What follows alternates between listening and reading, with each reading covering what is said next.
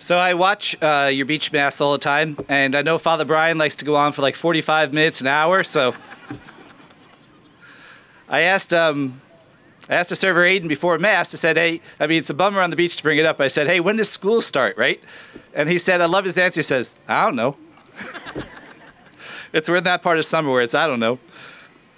You know, like I said, I'm from the North Shore right now, my church, St. Dominic. And one of the things that makes it cool, it's one of the reasons we have Tim as our alumnus, is we have a high school. It's a rare thing for a parish to have a high school here on Long Island. You know, you guys got Long Beach. Hey, do you guys go to Long Beach Catholic? Yeah, so you guys got awesome Long Beach Catholic right here. But we got a high school too, St. Dom's High School. And I'm going to be teaching juniors there. I go into the classroom all the time this year, and they learn morality. And the thing about it is, this is what I think about morality. It's something I think I got to talk about right first with them when I go in. It's like, you got to know we're going to live forever. You got to know we have an immortal soul. That the whole idea of what makes something right and wrong has to do with the fact that it's not just about what feels good right now and here, but there's something way longer. There's a bigger game we're in that influences how we decide something's right or wrong. So I often would start, I remember this one time I started my class on morality telling a story really important to me about something that happened. I'll tell you about it. So this guy, Roy, he's probably watching actually. He's doing great. I saw him the other day. This guy, Roy, is a daily mass kind of guy. You know those kind of guys, real faithful guy. And so I'm stepping out on the altar to do the daily mass that day, and they come up to me and they say, "Hey, Father Tom, did you hear about Roy? It was a couple of years ago." I said, "What?" He said, "He went into cardiac arrest and fell down the stairs dead at the bottom of the stairs at home. His wife tried to revive him. They got the EMTs. They put him in the ambulance, non-responsive. He came to at the hospital. That's where he is right now. He's at the hospital." So after Mass, I went to the hospital to see Roy. And he was up and awake. His wife was with him. And when I walk up, his wife says to Roy, "Roy, tell Father Tom what happened when you died."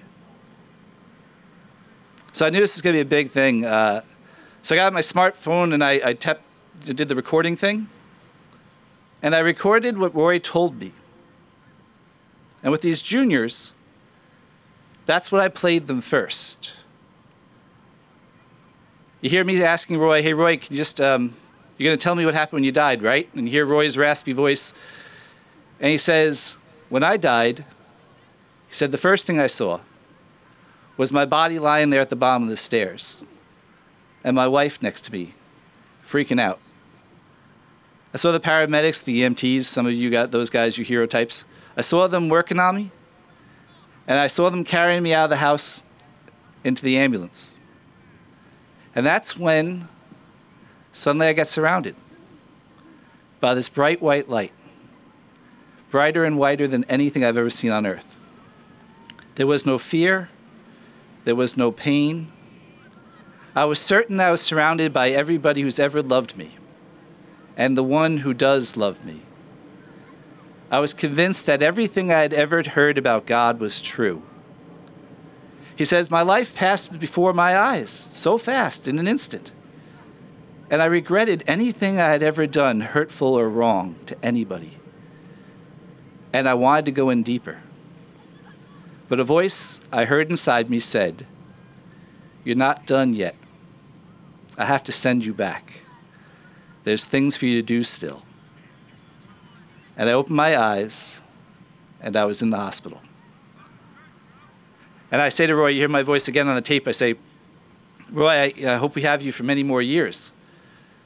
But is it safe to say you're not afraid of dying when it happens for you eventually again?" And he said, "I can't wait." That's the end of the tape. Silence in the classroom. A hand goes up. The kid says, "Will this be on the test?"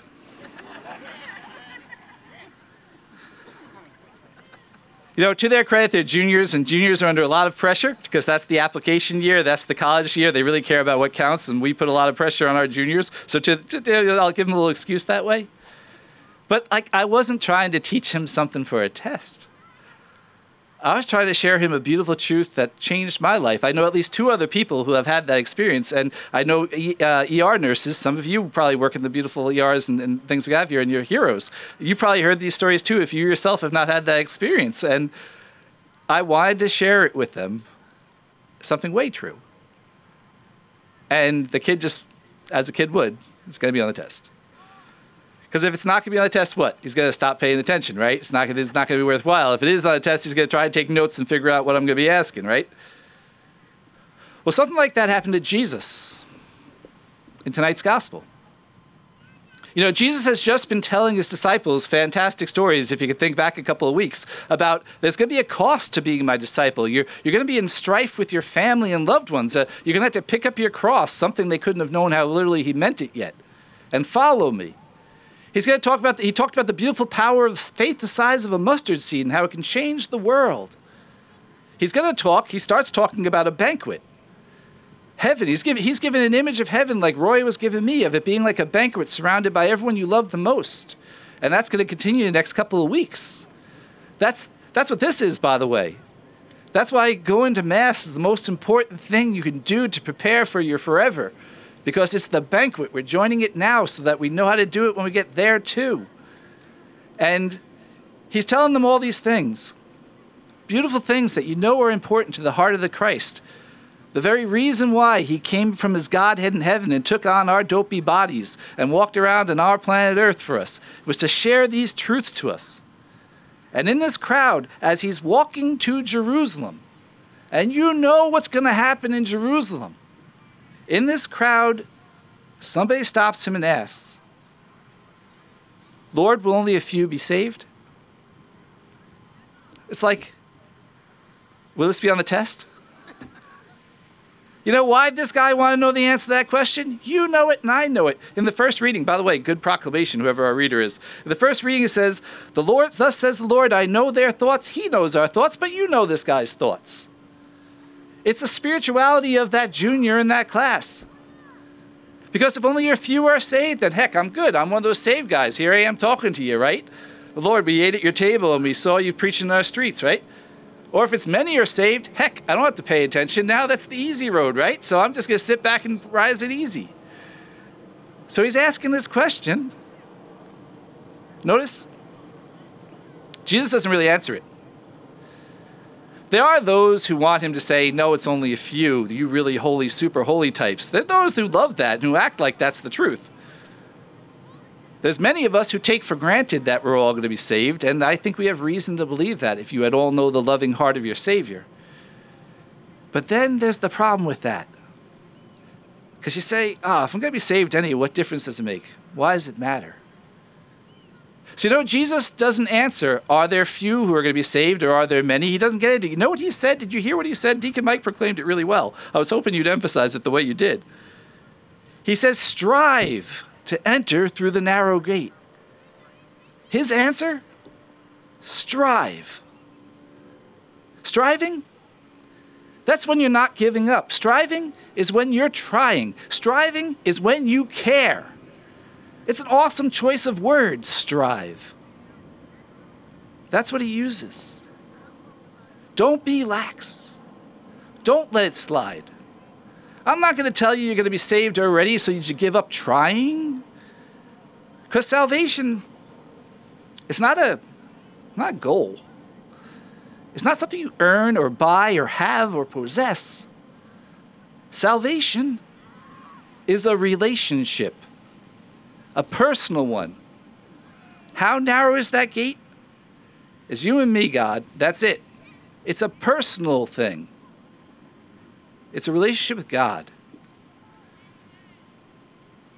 You, many of you, all of you, know more about relationships and success than probably I do. You know the truth that when you stop trying, that's when a relationship gets stale. When you stop caring and you start taking for granted, that's when love dies. That's the worst thing that can ever happen to a relationship, is people just start coexisting. No. When you guys were dating, you were striving. When you guys decided to marry and plan that incredible wedding, or however you pulled it off, congratulations. That was a lot of striving and saving and scrimping and planning. And then when she said, honey, a baby's on the way, you're like, whoa. And the house you created together, and all the things you went through with your children and are going through right now, this is striving. It's not Easy Street. Easy Street's boring. Easy Street is stagnant. Easy Street is dying. No, you're striving right now. And that's why you love. And that's why your life is intense. And that's why you're happy. And that's what he asks us to do. You know, one of the things I love about Beach Catholic, I have to say, is you guys strive. You don't just do Catholic like we do it every place else. You figure out new and exciting things. Beach masses, cool music, screens with the lyrics, all the things you guys do. Grotto stuff, holy hour stuff. You strive. That's why there's so much Holy Spirit working here. And that's what we all got to do. That's Jesus' answer. Is it few are saved? Who cares? Is it many who are saved? Are we all going to get saved whether we try or not? Who cares? Is it going to be on a test? Who cares?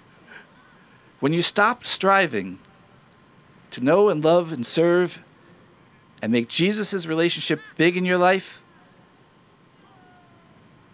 you reckon it.